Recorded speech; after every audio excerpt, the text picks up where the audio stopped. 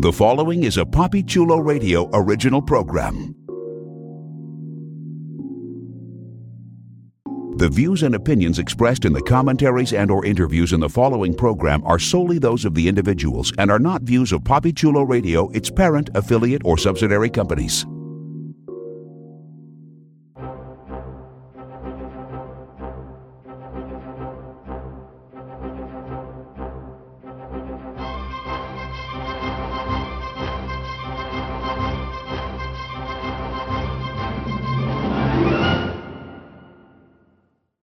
Welcome to the Smallville Gazette, a PapiChuloRadio.com original series. Papi Chulo Radio, celebrating a decade of podcasting excellence. Today is Wednesday, July 14th, 2021, and I'm your host, Jeffrey Aruz.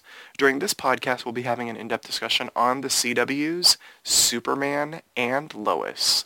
Please welcome my co-hosts, Professor X. Hello, Smallville. And Millie Wood. Hello, Smallville. Let's jump into our discussion of Season 1, Episode 12, which was titled Through the Valley of Death, and aired July 13th, 2021. Here's the official synopsis of the episode.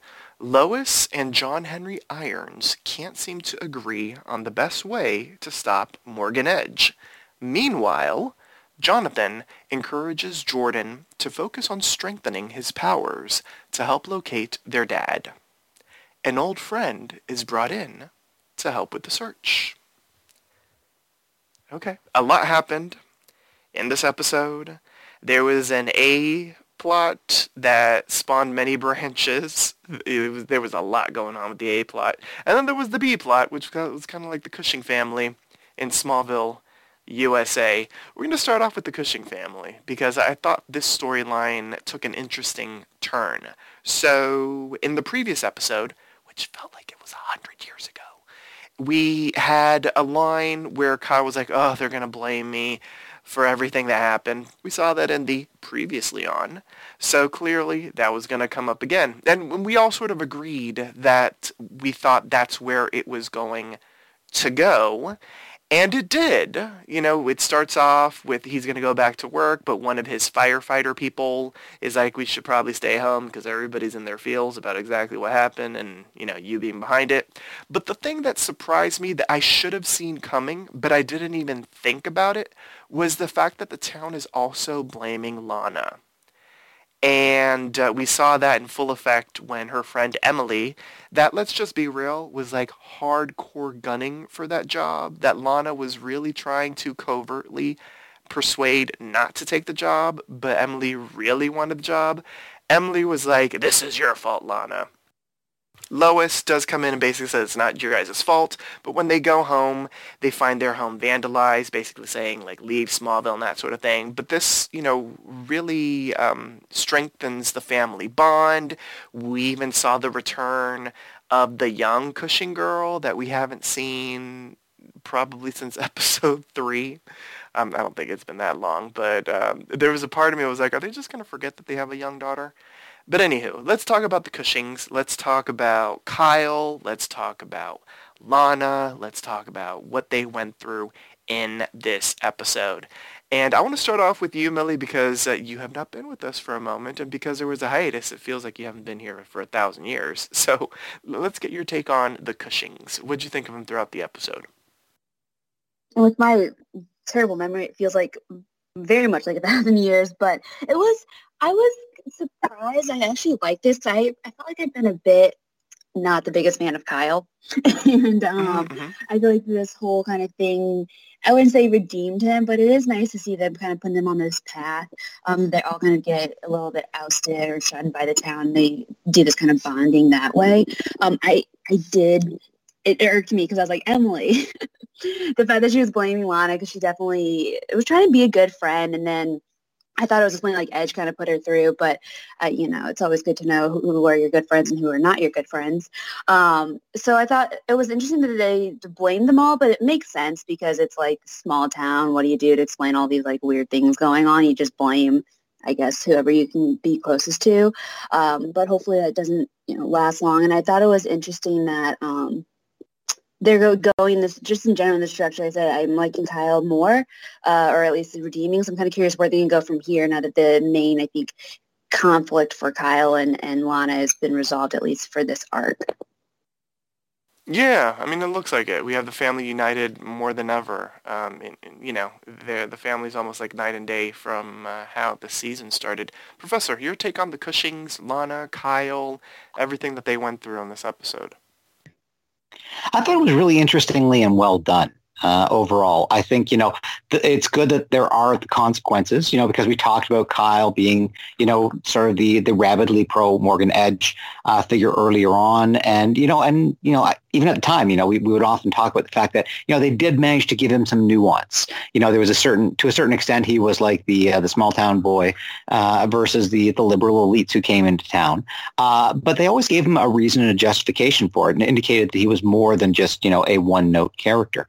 And so I think we're getting a payoff of that. We get the sense that, he knows that, something bad happened, and he's obviously not completely responsible for it, but he does bear some responsibility because, he was arguing for Morgan Edge, and he feels that responsibility, and he wants to step up and make amends. But, is finding it difficult because of the way that the people of the town are rejecting them and looking for someone to blame. Especially, I think you saw that in the case of Val, who, as you said, is someone who, absolutely wanted that job. And I think if, looking back, I think,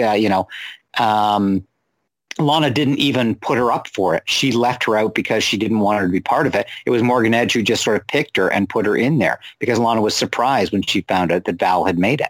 So, I think to a certain extent, when you look at, people like Val, I think there might be a sense of shame that they were taken over and what they did when they were in control. I think Val sort of had that, when she was expressing, what they did to Lois and to Lois's children, or how they threatened them. But I think, for, their family and stuff like that, they're just looking for someone to lash out at. And I thought we got that, really great, as you said, the fact that, the family has somehow healed. The family is better than it was at the beginning of the season. That scene where they're cleaning the paint off. And, when they first show up, Kyle starts to have that angry reaction, and Lana talks him down, and then, they're just, cleaning it and spraying each other with hoses. And it's this delightful moment of catharsis that we have with this family, even as the other main family in the show is having, more serious problems. So overall, I really liked it. I thought it was really interesting that they're spending the time on the consequences of that.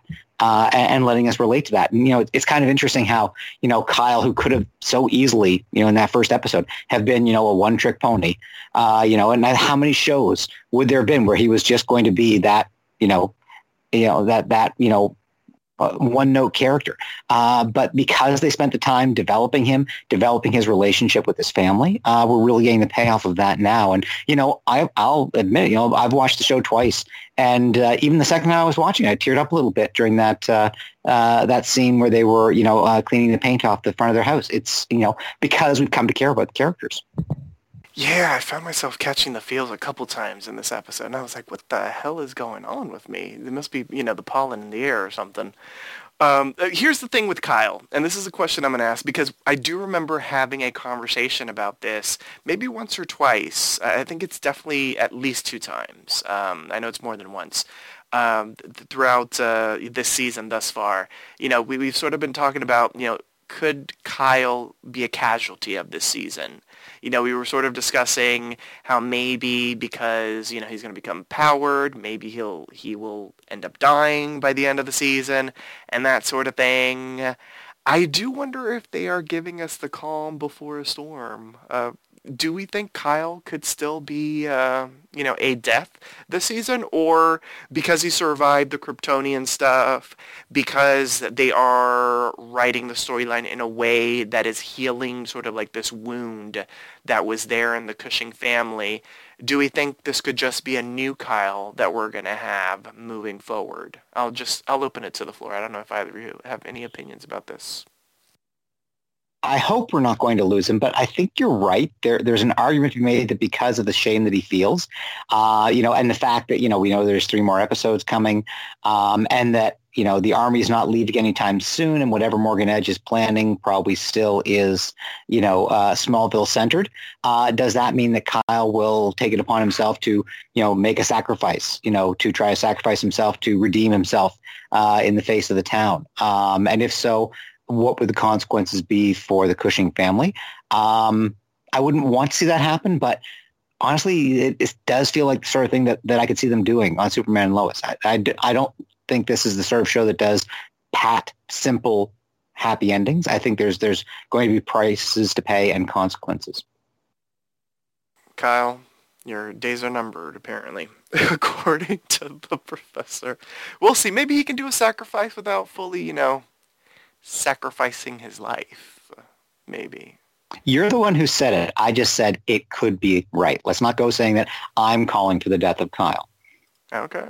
Well, maybe you didn't call, but you dialed for it. I just pressed, the final number. We'll see. It's odd. It's going to be odd for me to say just because I did not care for the character at the start of the season, but I kind of hope he does not die. I hope that whatever, theorizing that was going on at the start of the season, because he was an unlikable character and because I think we all sort of assumed that he would end up becoming powered. Hopefully that sort of gets squashed for now, and we can enjoy Kyle 2.0, new and improved, better father, better husband, better friend to the Kents. Yeah, and it'd be nice for Kyle to stay alive, because I feel like at some point the Kents will share that Clark is Superman. And I want to see Lana and Kyle's reaction to that. So let's hope Kyle doesn't die, at least just for that. Okay, so let's move over to the A storyline. A lot happened in this A storyline. And the first thing that I want to talk about is the dynamic between the twins, Jonathan and Jordan. We got to see Jordan hone his super hearing to an even greater extent in this episode, as Jonathan is sort of his cheerleader by his side, and they are able to zone in on Clark, and that's sort of like the first step in trying to rescue Clark. Professor, talk to me a little bit about the twins and their dynamic. I'm going to talk about Jonathan separately because he does have his own stuff to do. But what did you think of them together and how Jonathan helped Jordan out? Well, it's interesting that, the idea of using the hearing and, the hearing, an often overlooked one of, Superman's superpowers is one that they have referenced a fair bit this season, sort of, emphasizing it, stressing it so that, it's there so they can call upon it in the situation. I thought it was really interesting because, prior to the twins going off to try to do their, Wonder Twins magic, you did have Superman talking to Edge in the cave. And I thought to myself, I wonder if Jordan could possibly hear that. And in the very next scene, they cut to Lois brushing her hair, and she can hear the kids in the next room talking to each other. And I thought to myself, it does seem like they're setting up the idea of sound being the key. I like the fact that, it wasn't one of the splashier powers. I love the fact that it was, Jonathan basically being the one to big up Jordan and persuade him that he could do it. Because Jordan, if Jonathan hadn't been there, Jordan probably wouldn't have tried it and wouldn't have stuck with it.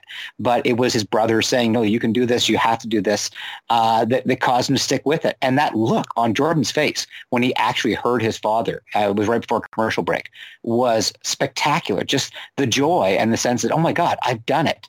Especially because, as he made clear when he was talking to Jonathan, he's feeling shame that even though he has the powers and the other two don't, he was totally, he was batted aside like a flea by Morgan Edge.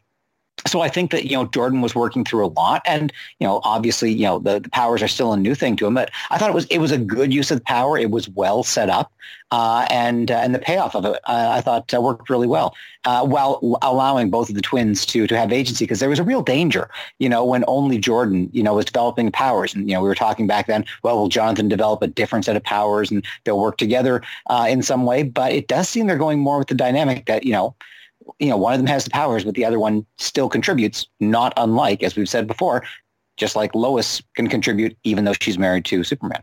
Mm-hmm. Jonathan's got that Lois Lane superpower, which we will be talking about in a little bit. But before we get to that, we have to talk about John Henry Irons. So we start off the episode basically where we left off, but from John Henry Irons' POV. So we do see him get the call from Lois where she's like, it's happening now, Edge, Superman, yada yada. But we pick up the episode just a teeny tiny bit before that, and we see that where John Henry Irons had gone, when he disappeared a couple of episodes ago, is he's tracking Earth Prime's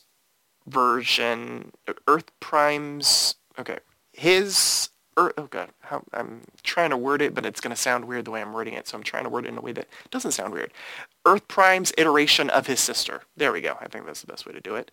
And we see her from afar. She's going into her building, and basically, we have his AI basically tell him, if you want to make contact, you got to do it now, this, that, or the other. But then the phone call comes in from Lois. So this is a storyline thread that, was paused, and I'm sure we will pick it up later on. Millie, I know there isn't really much to say, but as you were watching this, were you excited, curious, intrigued by this? John Henry Irons might have a connection on this Earth. Clearly not an exact connection, but maybe, who knows? I mean, there was John Henry Irons on this Earth that died, so it could also be that person's sister, which in essence would be his sister, sort of, one or two Earths removed. What'd you think of this storyline, and are you interested to see where it goes? I mean, if it's more reason to keep him around, I'm definitely down for it. And I was really intrigued because I assume when we had the opening that he was looking for something or doing something related to his daughter. So the fact that they're like, oh yeah, he's looking for a sister, I thought was really interesting because mostly it's been about like Lois and his daughter. So it's nice to add some more color to the character. So I'm wondering if that means that he is going to be around longer past the end of the season, or if it's going to be really quick and resolved in the next three episodes. But I feel like it could be planting the seeds for his longer stay, or at least a longer storyline for him, which would be really exciting. Totally. And something that I've sort of at least been thinking, I've said it on the podcast, I feel like his daughter is out there. Part of me now believes that the daughter that will be out there will be his doppelganger's daughter. And maybe that'll be sort of like, him being able to have a father-daughter relationship maybe with her. Professor, I know you've been someone that's, whenever I mention I think the daughter's out there, you've been like, nope, nope, nope, nope, nope. Do you think maybe his doppelganger, Earth Prime daughter, could be out there? Well, not the version that we saw, because unless he, had a fling with Lois Lane in the past, the genes don't add up. Well, yeah, that is true. That is true. It wouldn't be the exact thing, but do you think he could have a similar relationship with Earth Prime's Irons' daughter? Because clearly Earth Prime, Irons is dead. It would be really, really tricky because, he's been dead for years, and suddenly someone who shows up who looks like him, albeit with a scar, shows up and, hey, I look like your dad, but I'm not your dad. So that's going to be weird. And also you're assuming that Irons had a daughter. We don't know that. True. We know that he has a younger sister. Could the younger sister perhaps be played by the same actress, which would be an interesting realization for him to deal with. Although I would think that he would have, seen her on Facebook, looked her up online. So that wouldn't be as much of a surprise as we might think. But yeah, I do think, they've certainly invested enough in the character. And I think certainly by the end of the episode, he has earned, a bit more of a happy ending. So I am curious to see where they go with that. But yeah, if he, ends up getting his daughter back somehow, that's just lazy. All right. I do feel like the Superman and Lois writers are not lazy. So I do have hope that he will get his daughter back. But I don't know how they would do it where it would be believable. Unless she somehow stowed away on that ship that we saw in this episode. But then again, where would she be, during all of this? You know what I'm saying? So, yeah, it looks like we might not get the daughter back, which, single teardrop. I want a happy ending for John Henry Irons, and yeah, so we'll see what happens. Let's talk about the general in this episode. And I don't want to get into sort of like the intricacies of what happens in later on in the episode because I have a specific question about that. But what I really want to focus on is the start of the episode because he arrives, after Superman has left with Edge and he's filling Lois in on, we have footage of them here, but then they disappear and we lose them. And we get a spectacular moment. I mean, it's a sad moment, but it was just beautifully acted from Bitsy Tulloch and beautifully acted from Dylan Walsh as General Sam Lane, where she just breaks down emotionally and they embrace. And this is a scene that maybe a couple of episodes ago, I don't know if it would have been as believable, but because the father and daughter have gone through so much in these past couple of episodes, it really pulled at my heartstrings. What about you, Professor? Yeah, it was very moving, and it was just a very minor thing, but sort of showing the general, he's trying to be all business, but he realizes suddenly that his daughter's in pain, and just the way he reaches out to her, calls her pumpkin, and gives her that big hug. It was quite moving. Later on, I did feel like they were going to the same well of. You're developing weapons to kill my husband. Well, I've got to do this. It's my job. They've done that so many times over the past few episodes that, it did get to be a little tedious to me. But that opening moment I thought was really, really good. And sort of establishing, that they have reached a better relationship because, there have been moments over the course of the season where it's waxed and it's waned. Yeah, totally. Well, since you mentioned it, Professor, dig in a little bit deeper with that. So, we did get the trope that we've gotten from the general where, he does something a little nefarious and Lois catches on and she's basically like, you need to think about your family. This could endanger Superman, a.k.a. Clark, a.k.a. her husband.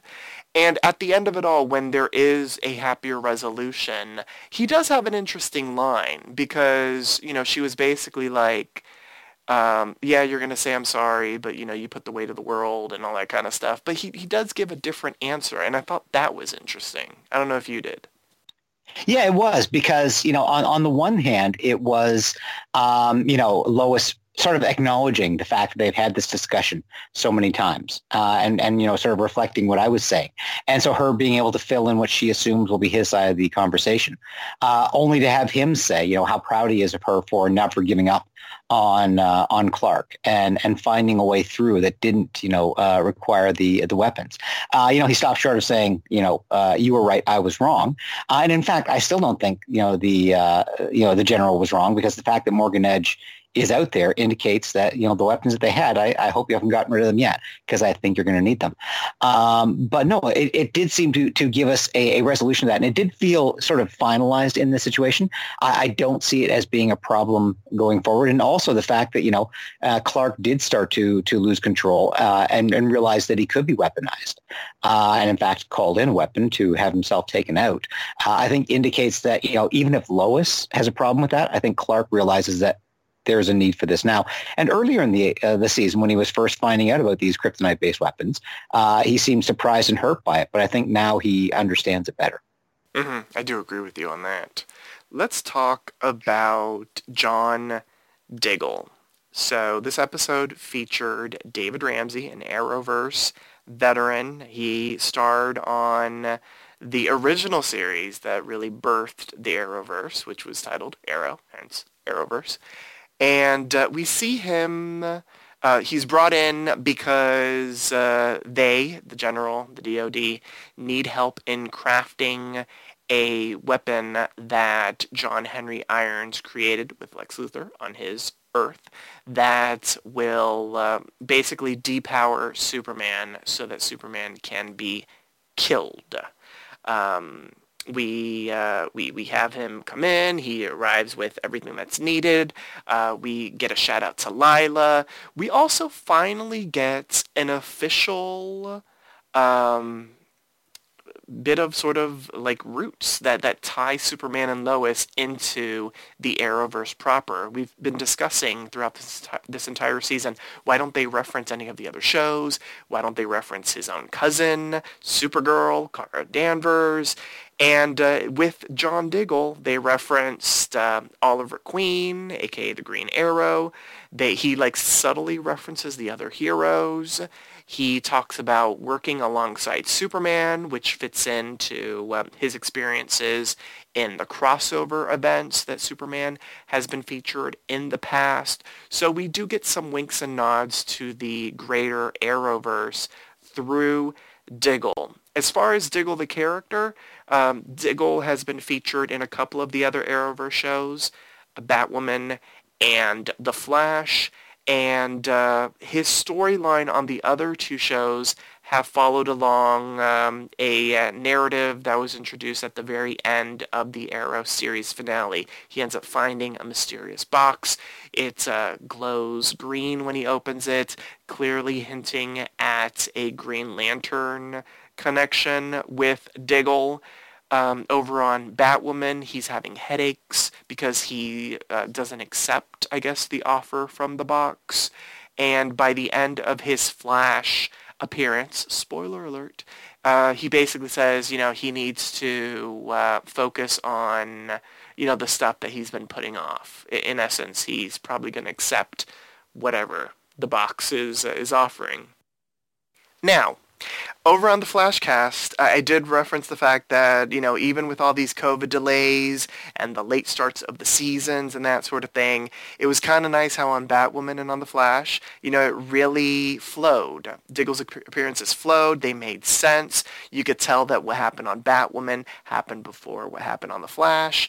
Here's where Superman and Lois's delays kind of add a little wrinkle/hiccup to the Diggle storyline, because this storyline really felt like this was Diggle's first appearance. This should have been his first reappearance in the Arrowverse, because he mentions a line of like, I'm not paying attention to glowing green boxes and this, that, the other, and yada, yada, yada.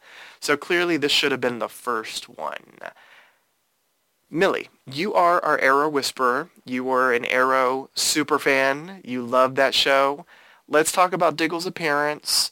What'd you think of him? What'd you think of how they used David Ramsey? Are you, much like me, really excited that they somehow used Diggle with his exposition to connect Superman and Lois finally to the greater Arrowverse? What'd you think of everything Diggle? Yes, I love Diggle. I love that we got to see him here, and they did use him as the way to bring the exposition, especially because you can't assume that all the audiences knows or follows the Arrowverse, so it's nice we kind of got that bit to tie it all in, because, Superman's been oddly quiet about his cousin. Now that you pointed out, I was confused and a little, I think, disappointed on, how Diggle was used, because I was like, well, we already know he had the Batwoman and the Flash appearance, and now it just kind of seems like he is just tech delivery right now, and there's no, really function for him besides delivering things from Argus. But it makes sense if he was really this episode was to be aired before all the other ones, and this is kind of the beginning. Even then, I feel like there could have been more to use with Diggle, because I felt like it was very brief, and maybe I just want more of Diggle, but I felt like there wasn't too much. You could take him out, and it wouldn't be too much taken away besides the missing Argus tech. On that, I always forget, how much Argus is in everything, and this one felt a bit weird, where I guess it makes sense that they would be working at the DoD, but at the same time, it just felt a little bit of left field, because they haven't really kind of ever mentioned Argus. So I think that kind of goes from the show trying to, I guess, establish itself, not really go outside the greater Arrowverse, not mention the other heroes or Argus and things. So it felt a little disjointed in my opinion, but it's Diggle, and I do love when you got kind of that familiarity when he sees Lois and things like that. So it's nice to know that there is some kind of connection. Yeah, I don't disagree with you on your final point about Argus, because they could have mentioned it. As we've sort of been, to be quite honest, bitching and griping about throughout the entire season of Superman and Lois, they could have done little exposition-y stuff that tied the show into the greater Arrowverse. Like, they could have just, a line about Argus here and there. And then all of a sudden, like, it seemed like with Diggle in this episode, they were trying to course correct to, like, the nth degree. And it seemed like a lot in this episode. Professor, would you agree? I know that, well, from my understanding, and Millie can correct me, I don't believe Millie has been watching The Flash this season. So I know that the professor has because we podcast about it. So I want to get your take, especially on the chronology of where this Diggle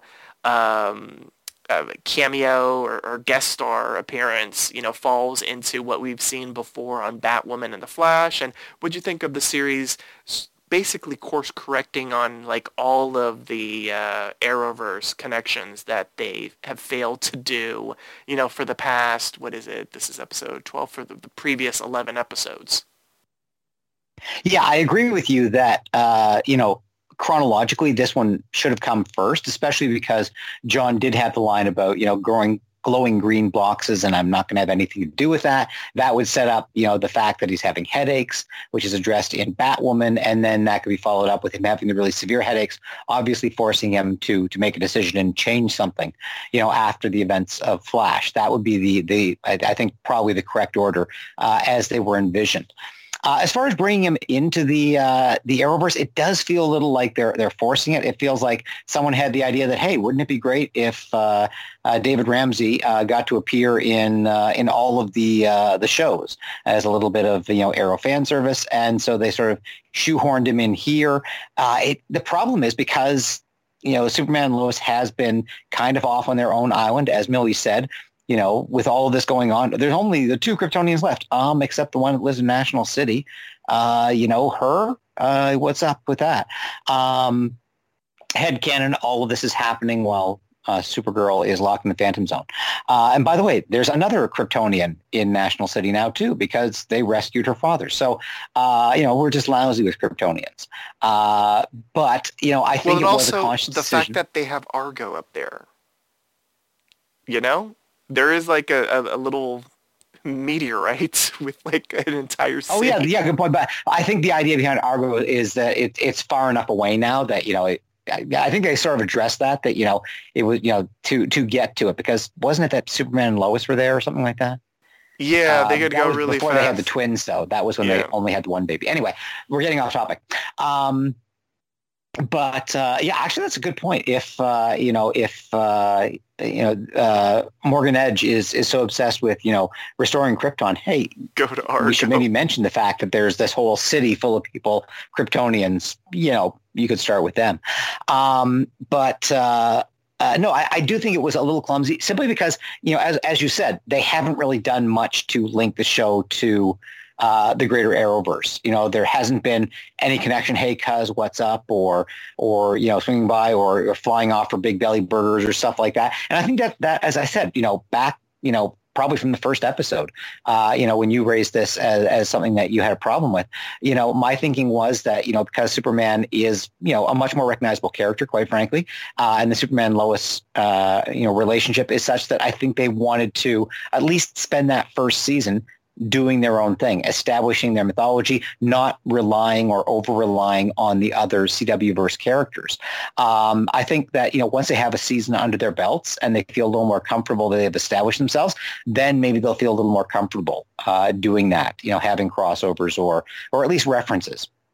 But, a lot of it, too, is that they're, a lot of the references would have felt a little shoehorned in. I think you can get away with it if you're talking about Flash, where, you've got the team of people who can reference the other people because they all know them. But what situation would have, Lois and Clark talking about the Flash, or Lois and Clark talking about Batwoman? I think it would have felt a little artificial. And I think because they're trying to do a very grounded, such as it is, show a very real world, small town feel to it, I think that probably explains why they haven't done a lot of that. And honestly, I don't think I think, if they hadn't sort of made the commitment that they were going to do that, I think you could have cut Diggle out of this episode completely and there would have been no difference. True. True. You just would have had the device show up. It wouldn't have had to come from Argus. I think it was kind of wasted. I think, it was sort of like, we're doing this thing, with Dave Ramsey, and I think it was just kind of wasted. It was kind of neat having someone being able to talk to the general kind of on a one-on-one level, which is novel. But yeah, aside from that, it didn't really add too much to the show, I didn't think. Yeah, which was a little disappointing. Although, you make a great point, Professor, because they are basically on the same power level. So that was kind of nice, basically Diggle chastising the general. You're using us, you used Lila. Like, I did like all the shout outs. As someone that has watched all of the shows, it made sense. Everything made sense. I do wonder for those that have watched the show because it's Superman and because they love the Superman mythos, if any of it made sense to them. It's just a whole bunch of names. I mean, because they didn't even say Oliver Queen. It was just Oliver and Lila and all this kind of stuff. And I was like, I wonder what people are thinking.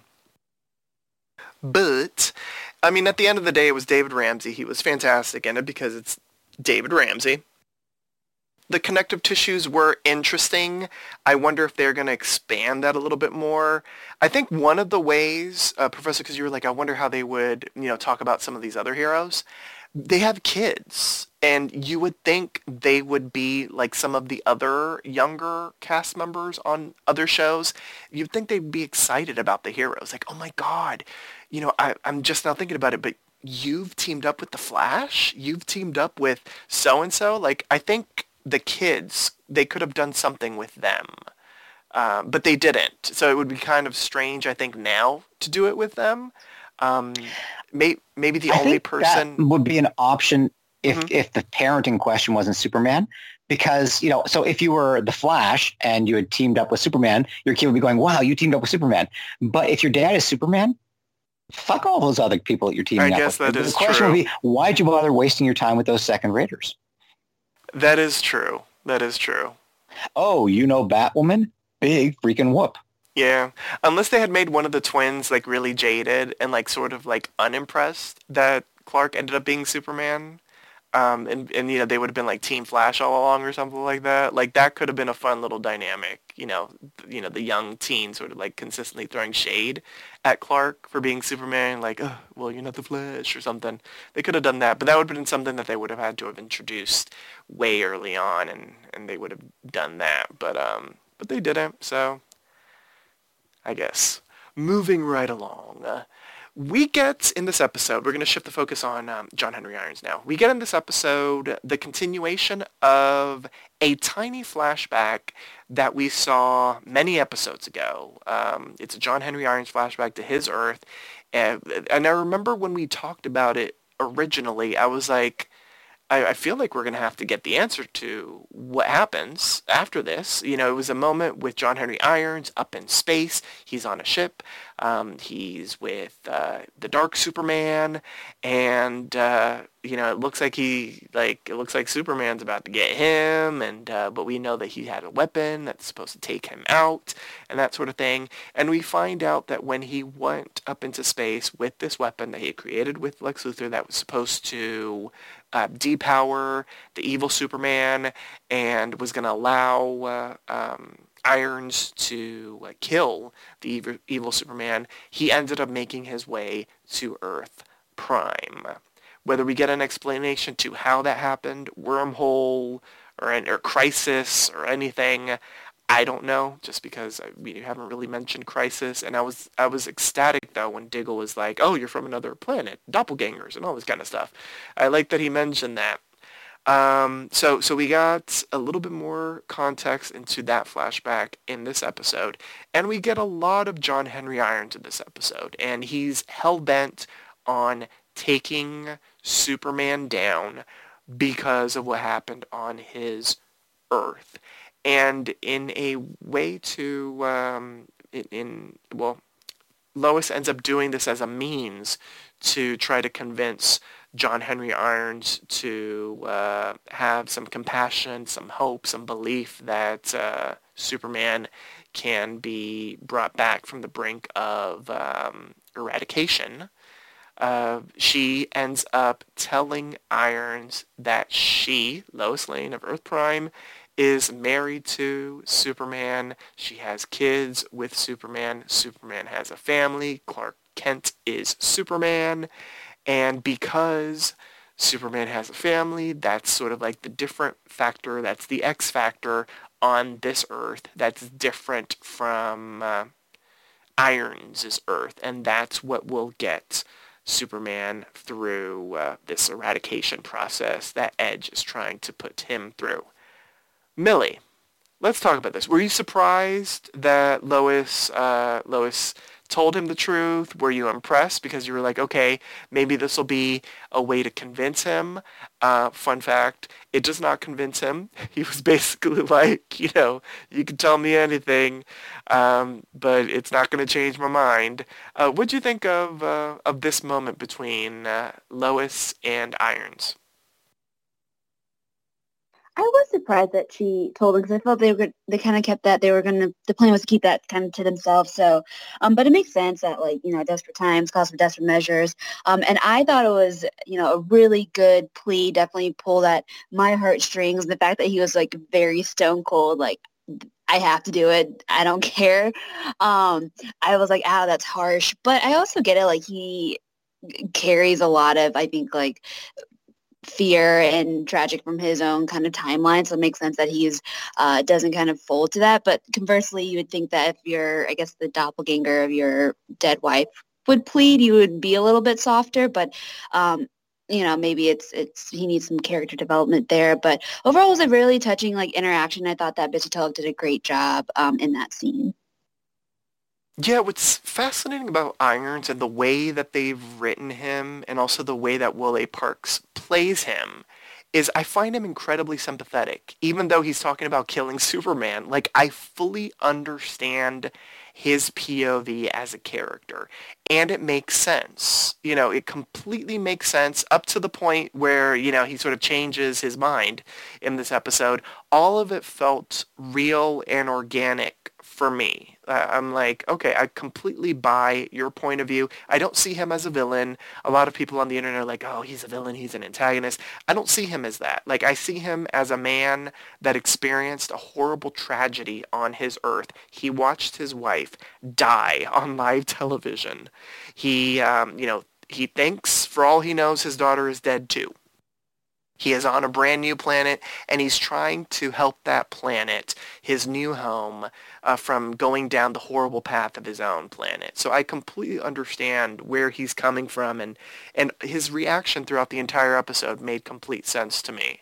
Professor, this is just a tiny question, because we are going to continue with Irons, but the fact that the eradication process, once it clicked for Superman, did it just make you sort of smile that it was General Zod? Yeah, I mean, I'm a little tired of Zod, but it did make perfect sense, for that to happen. And I get also to a certain extent, it is sort of the one Kryptonian name they could pull out, thanks to Neil before Zod, that the casual viewer might recognize.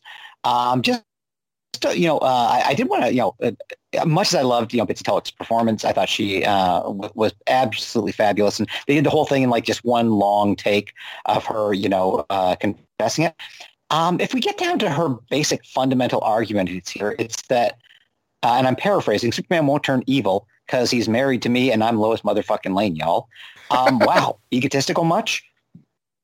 You're funny. Having said that, Bitsy Tulloch did play it beautifully. And as it turns out, she was right. That did do the job. So, wow, Lois Lane. I know she's got that good, Yeah, she's got her Superman, and yeah, we'll leave it at that. Okay, so continuing on with Irons. So I mentioned Jonathan earlier, and I said that we were going to talk about him again, and we're going to talk about him right now. Jonathan used his superpower in this episode. I don't want to say it's a Tak no Jitsu, because I don't feel like it was a Tak no Jitsu in what we considered a Tak no Jitsu to be, but he ended up going to Irons, and they get into a conversation where, he uses all of the knowledge that he got from Irons' RV, where he saw everything that happened on Irons' Earth, how, his Lois died, about his daughter Natalie, about the type of man that Irons is. And he's like, I look like you're a good dad. My dad's a good dad, too. Some of that, I think, really is what hits Irons, because at the end of it all, Irons does make the right decision. He ends up confronting the eradicated Superman, the General Zod possessed Superman, and there's a moment where Superman does hear that Irons is talking to Lois, and Lois is pleading, talk to him. He's not, far gone. Like, you can get to him, you can reach to him. And Irons does sort of like a talk no jutsu, and it does work. Professor, talk to me about Irons, his dynamic with the young Kent and with the older Kent. Well, again, really good. As you mentioned, Wole Parks has played the character so interestingly that even though he is an antagonist to Superman, certainly has been, tried to bash the hell out of him on at least one occasion, because they gave him a reason, a backstory, and because, the actor playing him has done it in such a sympathetic and empathetic way. I think we can, appreciate what he's doing, or, appreciate his motivations, even if we don't necessarily agree with him. And of course, we're looking at it from the point of view of this is our Superman. And, as Lois would say, he's not going to do that. But he's coming from a different perspective. That's why I love the fact that when Lois broke down after that incredible scene and, revealed the secret that she, wouldn't reveal, you could put a gun to her head and she wouldn't reveal it. He basically says, it doesn't make a bit of difference. And even when Jonathan does it, it's still, hey, nice talk, kid, but I still have to do what I have to do. But they did have an effect. Neither of them convinced him. He had to, see Clark himself, and it had to ultimately be Clark saying, kill me, take me out. I can't be trusted. I have to be destroyed. But, I think their conversation with him, and I think it did take both of them. It wasn't that one did the job and the other didn't. It was that both of them, sort of went to bat and made the argument for, why Superman was not beyond saving. And then, it did lead to a great payoff, for him to basically, it's interesting because, sympathetic and interesting he is, his motivation, for the entire season has been one thing: revenge, kill Superman, revenge, kill Superman, revenge, kill Superman. Okay, not today maybe, but tomorrow, revenge, kill Superman, revenge, kill Superman. So for him to get to that stage where he, has him in his sights, has the weapon pointed right at him, and, instead does, as you say, a talk no jutsu, gets him to gets Superman to save himself by persuading him to fight, by, telling him what his family said, by, getting him to fight back. What a depth of character for John Henry Irons to be able to put aside his rage and his hatred, the thing that has driven him to travel between worlds and do all that he's done and sacrifice everything that he's lost, to put that aside, to save, in a very real sense, his greatest enemy, partially because of, what those two people said to him. Wole Parks really did a great job of playing that. And, just so I don't forget mentioning it, at the very end of the episode, when Wole Parks shows up and he's talking with the family, he's a completely changed man. And again, this is just the great acting, which is that the weight that he's been carrying, the rage, the hatred towards Superman is gone at the end. And you can absolutely see it in every move, every look on his face. Wole Parks is playing John Henry Irons completely differently because he's no longer dealing with that pain that he's been carrying. And when he says to Clark, the pain you're dealing with now, it's nothing compared to, the pain that you will deal with if you go through with that. And again, a character that could have been, as I was saying with Kyle, it's so easy when you're dealing with an antagonist, a villain, to make him a little two-dimensional, a little cardboard cutout. They spent the time, invested in his backstory, made him much more interesting than, maybe with the time he doesn't have to be that interesting, but he's just going to be a generic bad guy. He wasn't a generic bad guy. And here's where we got the character payoff for that. And how satisfying was it that, it's like a Lex Luthor saving Superman or helping Superman to save himself. Really really well structured to have, both of the family, talk to him, persuade him. The two people without powers, but their power was, their ability to reach out to him and get him to do the right thing. Just beautifully done. 100%. Yeah, I'm so glad that you mentioned that final scene with Irons. I don't think it's the final scene of Irons, period, but the final scene in this episode with him, because Wally Parks was incredibly lighter in that moment, and it was like a brand new Irons, and I was here for it. I loved it.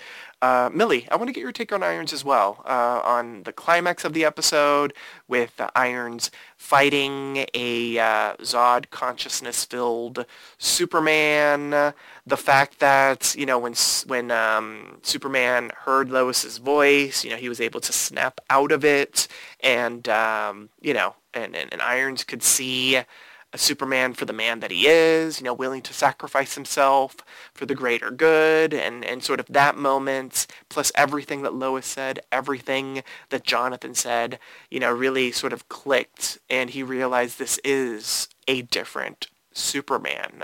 What'd you think of how, sort of like the eradicated Superman was dealt with, and how Irons was used throughout the entire episode? I did laugh a bit with the way that I guess eradicated Superman was dealt with. It was a little bit like you mentioned, the Takano Jitsu, but for it to come from Irons, I thought was really big, and it really shows like his part, I think, in the arc, and I'm really enjoying his character in general, as kind of mentioned. And it makes sense that it takes him to see, because he seems like the guy that has to like see to believe, so it makes sense that like he puts in the back of his mind what Jonathan and what Lois said to him, but to see Superman and really see that change in him, that's what kind of clicks for him. And I agree with both of you guys in terms of like at the end, we see a whole different Irons. I feel like it's setting up for maybe the next journey of seeing his sister. And overall, I think it was a nice resolution to this part of his story. I know we kind of talked about at the beginning, like, oh, how are they going to use him? Is he going to become an ally? And I feel like this even sets up further for him to maybe come back or at least be a sidekick for them occasionally, especially with that awesome suit that he was sporting. I think that would be really fun to see. And also, I really did enjoy that Jonathan had a conversation with him as well. I like how he's developing his own skill at pep talks very early on in his life. So I feel like, by the time he's older, he's going to be like super dangerous with the words. I know, right? I love Irons' suit as well. I mean, it could easily just be, sort of like generic robotic armor and that sort of thing, but I think it's cool looking. They've certainly put the money into it so that it looks very real and almost practical, even though it's, it's a giant suit of armor. But, it doesn't look too cartoony. So I like that the VFX budget is sort of really put into that. Okay, so we get, it appears to be an end to Morgan Edge. Morgan Edge and Emperor Palpatine, aka Zeta Rho, are together, and they're sort of overhearing, I guess, the entire fight between Superman and Irons. Instead of Edge sort of swooping down and taking them both on, he flees. Although Zeta is like, well, now that we've lost him, you know what to do. And so he swipes the Eradicator crystal thingy and flies away. We have Superman and Steel, right on his tail, and he swoops up into the sky, into space, and Steel, he's got his, target on him so that he can shoot the thing that he got from Argus, with the Red Sun solar missile, so that they can kill Talro. And all of a sudden, he does sort of what Clark had done a couple episodes ago, or was it the previous episode? The hiatus makes it all confusing. I think it was just the last episode, yes, where he solar flares the crystal, and he gets captured because he falls back down to the earth. and it looks like the DOD, well, it doesn't look like, we see, the DOD ends up having him in custody in that little room that Kyle, when he was eradicated, was in. We do see a couple little twitches of different colors pop into his eyes, and he's got a little smirk. So clearly, this was Hologram Papa's big plan B, just in case they couldn't use Superman. So, what does this mean? What's going to happen? I do remember reading in an interview with the actor that plays Morgan Edge, I think I might have said this even in the previous podcast, that he says that as the season progressed, as it heads to the season finale, there would be a lot of false climaxes, and this was clearly one of them, because that smirk says it all. What do we think is going to happen? Clearly, Morgan Edge will be a problem until he's eradicated, and I mean that in like the literal sense, as in, he gets murked. Yeah, I don't think Attack no Jitsu's gonna, stop Morgan Edge, especially since he says he can no longer feel pain. Yeah, where do we think this goes? Millie, do you have any theories, any ideas? Well, as soon as he said that he is like in protection at the DOD and maybe it's from the other Arrowverse shows, I was like, he's gonna get out. I don't know. I feel like they don't know how to secure criminals or bad aliens. So I definitely feel like he's going to somehow escape and then just wreak havoc and find another way to get his army of Kryptonians back. Okay. Well, I hope that the last thing you said does not happen, because I don't want to see another army of Kryptonians. But yeah, I do feel like he clearly will be escaping. Professor Morgan Edge... he was hit with the missile, he fell back down to Earth, and he was captured. Clearly, he's just going to spend the rest of his life rotting at the DOD, right? He won't break out and wreak havoc and all that kind of stuff. Oh, obviously. It's not like we have multiple episodes of the season left, and it's not like the last one is called Two Sons of Krypton. My thinking is that, and it was interesting when he was talking with his father, and they were trying to turn Superman. It was clear that was Morgan Edge's, plot, and not his father's. And when it failed, his father said, "Now you have to do what you should have done in the first place." So I think what he had to do, Morgan Edge by, basically, solar flaring the Eradicator. I think he's just absorbed all the consciousnesses that were in it. All the Kryptonian consciousnesses are now within him. So like when you see him sitting in the green thing before his eyes sort of flash, you hear those murmuring voices, almost like a conversation going on.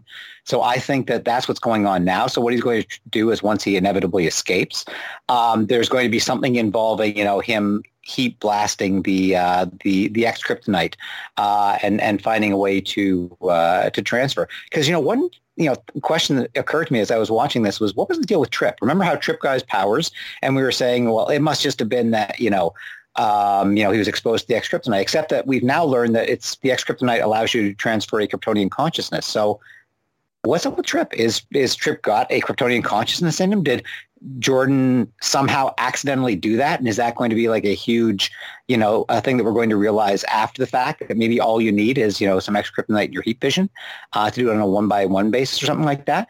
But I think the fact that, you did have Sam Lane when he was talking to Lois and Clark at the end of it saying, yeah, we should be out of your hair in a few days. That means the DOD is still in town. Morgan Edge is still in town. So whatever's going to happen is still going to happen in Smallville. And they're just setting up for that. Yes. Very good point. I think his name was Tag, though. But I know what you were saying. Sorry, yeah. Because, what was it? So it was because they were over the mines. And so maybe the ex-kryptonite in whatever, because there was the heat from the heat vision that Jordan, he had that accident with the heat vision. Maybe with the heat and the ex-kryptonite, something can happen where it turns almost like a gas or a vapor, and that leads to powers being created. I do hope that we get an answer to Tag's powers, because clearly he wasn't possessed by a Kryptonian. So does he have like full Kryptonian powers, or is he just powered in a different way? We never got the answers to that. So maybe I'm wondering whether there might be two things going on here, which is that on the one level, it's the X-Kryptonite that is being used to give people Kryptonian level powers. And on the other, it's the Eradicator that's giving them consciousness. Because if you just gave them the consciousness without the powers, you're basically weak. And also, maybe they wouldn't be able to overpower the people. So maybe what we've been sort of assuming is a one-step process is actually two distinct things happening. And again, that could be a hint that's been sitting there pretty much since the beginning of the season. Yeah, I agree with you on that, because I do feel like he has all the power. Not all the powers. He has all the people inside of him, which is very strange. So, I wonder how they're going to properly explain that he can possess people with it. Like, is he going to use his heat vision to possess people? I don't want the formerly possessed to get possessed again, but now that I'm thinking about it, I feel like he's going to somehow use something to get Kyle, Emily, et al. Possessed again, which, yeah, I feel like that could be the way that they go. I don't know. We'll have to wait and see. But yeah, him being possessed by all the Kryptonians, I wonder how many are, up in his mind. That's going to drive him mad, which a crazy Talro, Morgan Edge, might be kind of interesting to see.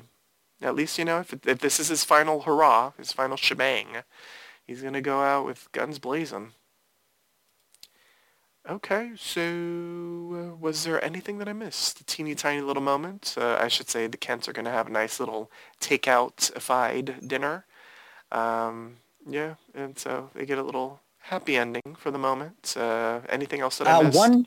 One little thing that was sort of, explaining something that we questioned before, and we got the payoff to that. In the previous episode, however many months ago that was, where Clark was being zapped and put under pain, and we thought it was just sort of like a conditioning thing, the pain was going to cause him to turn on his family, and we were saying, well, that doesn't make any sense. Superman would never do that. It turns out we found out in this episode that the pain was just the side effect of having Zod's consciousness being drilled into it.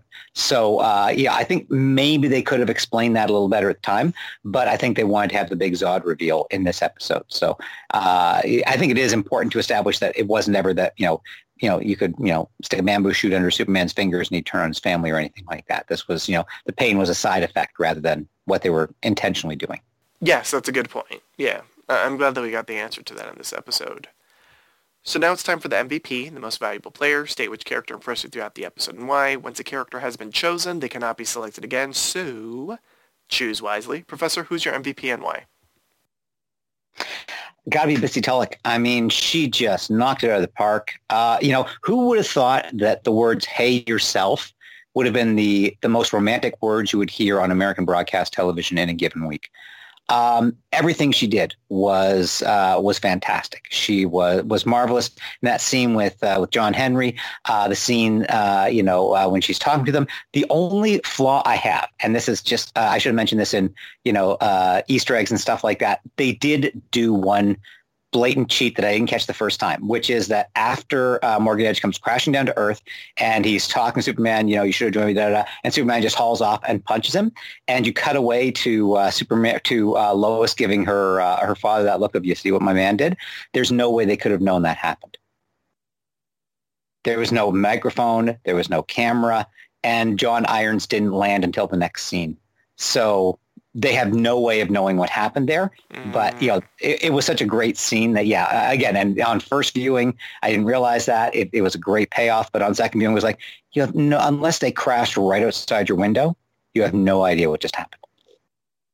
Okay. But that's another reason why I picked Lois Lane, because she somehow knew how amazingly magical is Lois Lane. Well, yes, of course. Millie, your MVP and why? I think I'll have to give it to John Henry Irons.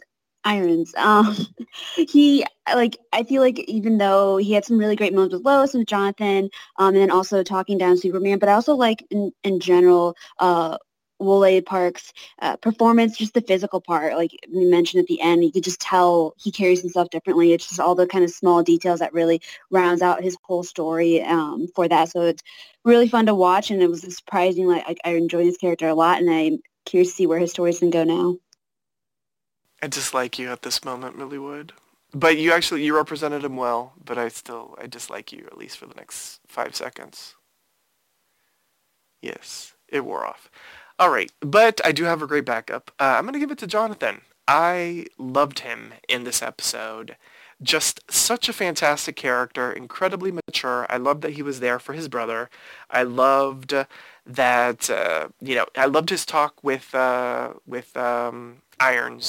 I just am really enjoying what they're doing with the character. You know, he might not have super abilities, but man, does he know how to communicate. And I don't know if they're going to eventually get him into journalism and that sort of thing, so he really becomes like a mini Lois Lane.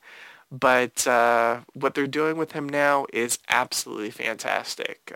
He's really becoming like the heart of the show, and I'm here for it. So now it's time to rate the episode. How would you rate this episode on a scale of 1 to 10 red capes? The point system is allowed, and if you found the episode exceptional, deserving of more than a 10, you may archive the episode in the Fortress of Solitude. Professor, how would you rate this episode? I am archiving it. I thought this was an amazing episode. We got so much character payoff, and it didn't feel rushed, even with everything that was happening. We even had time, for the delightful, moment with the Cushing family of them bonding and healing after everything they've gone through, even if, as Jeff says, that probably means that something very, very bad is going to happen to them. And I'm sadly convinced that he's right now. Oh, wow. But man, again, the investment they put into characters, the payoff that we got, there was some great spectacle, yes, but ultimately it was emotion. It was talking, not punching, that changed the day. And I find that very satisfying when I see it on one of these shows. It's interesting, Professor, because we've been talking very positively about the Cushing storyline. A lot of people online did not like it. They were like, it is too jarring. We get the action and then we get the boring Cushings. I'm like, do y'all not have a heart? Jaded internet people? Yes, I'm talking to y'all. Speaking of a jaded internet person, that was a good segue, right, Professor? Okay. Well, brilliant. Okay, good. Millie Wood, my jaded internet person. How would you rate this episode? I would refute that, but my comment coming next would definitely be not in line with that comment. So, overall, I thought it was a solid episode. It's funny that the professor said he felt like it wasn't rushed. I felt like it was a little rushed, and there was a lot of plot points moving. It got a little confusing to keep it all straight in my mind. That could just be a personal problem. But for me, I got a little lost occasionally. But I really did enjoy the character beats, and I was sad about lack of how they could have used John Diggle. So overall, because of all those points, I'll have to get 8.7 red capes. Okay, so she proved me right, jaded in a person, but I like it. I live your truth. That's all I will say. And I will live mine. I will archive it in the Fortress of Solitude. It was really good. It's a very rewatchable episode. It felt like a season finale. I did not find it too rushed. I thought the beats hit at the appropriate time. It was fantastic. A really great episode of Superman and Lois. Thoroughly enjoyed it from beginning to end. And everyone, especially our 3 MVPs, and I'll throw in Clark, Superman. I thought Tyler Hoechlin did a fantastic job as well, including the 3 MVPs that we chose. So on that note, join us next time for a brand new installment of the Smallville Gazette. Here's our answer to remind you on how you can interact with us. Follow Poppy Chulo Radio on social media. We are on Facebook, Instagram, Twitter, at Poppy Chulo Radio. Do you have any questions, suggestions, comments, or concerns? Email us via contact@poppychuloradio.com. Are you interested in joining the Poppy Chulo Radio team as an on-air personality? Email talent@poppychuloradio.com. Binge listen to your favorite Poppy Chulo Radio programs by visiting poppychuloradio.com/archives. You can also download tonight's broadcast and the rest of the series through Apple Podcasts, and Google Play. Just search for the Smallville Gazette and subscribe. Thanks, announcer. My co-hosts, please wish the listeners a good night, starting off with Millie Wood. Good night, listeners. If you want to follow with me on my Twitter as @TheAsianNerd. And the Professor. Good night, listeners. Thanks for tuning in. Download new episodes of the Smallville Gazette every Thursday via Apple Podcasts, Google Play, and the Papi Chulo Radio archives. Good night.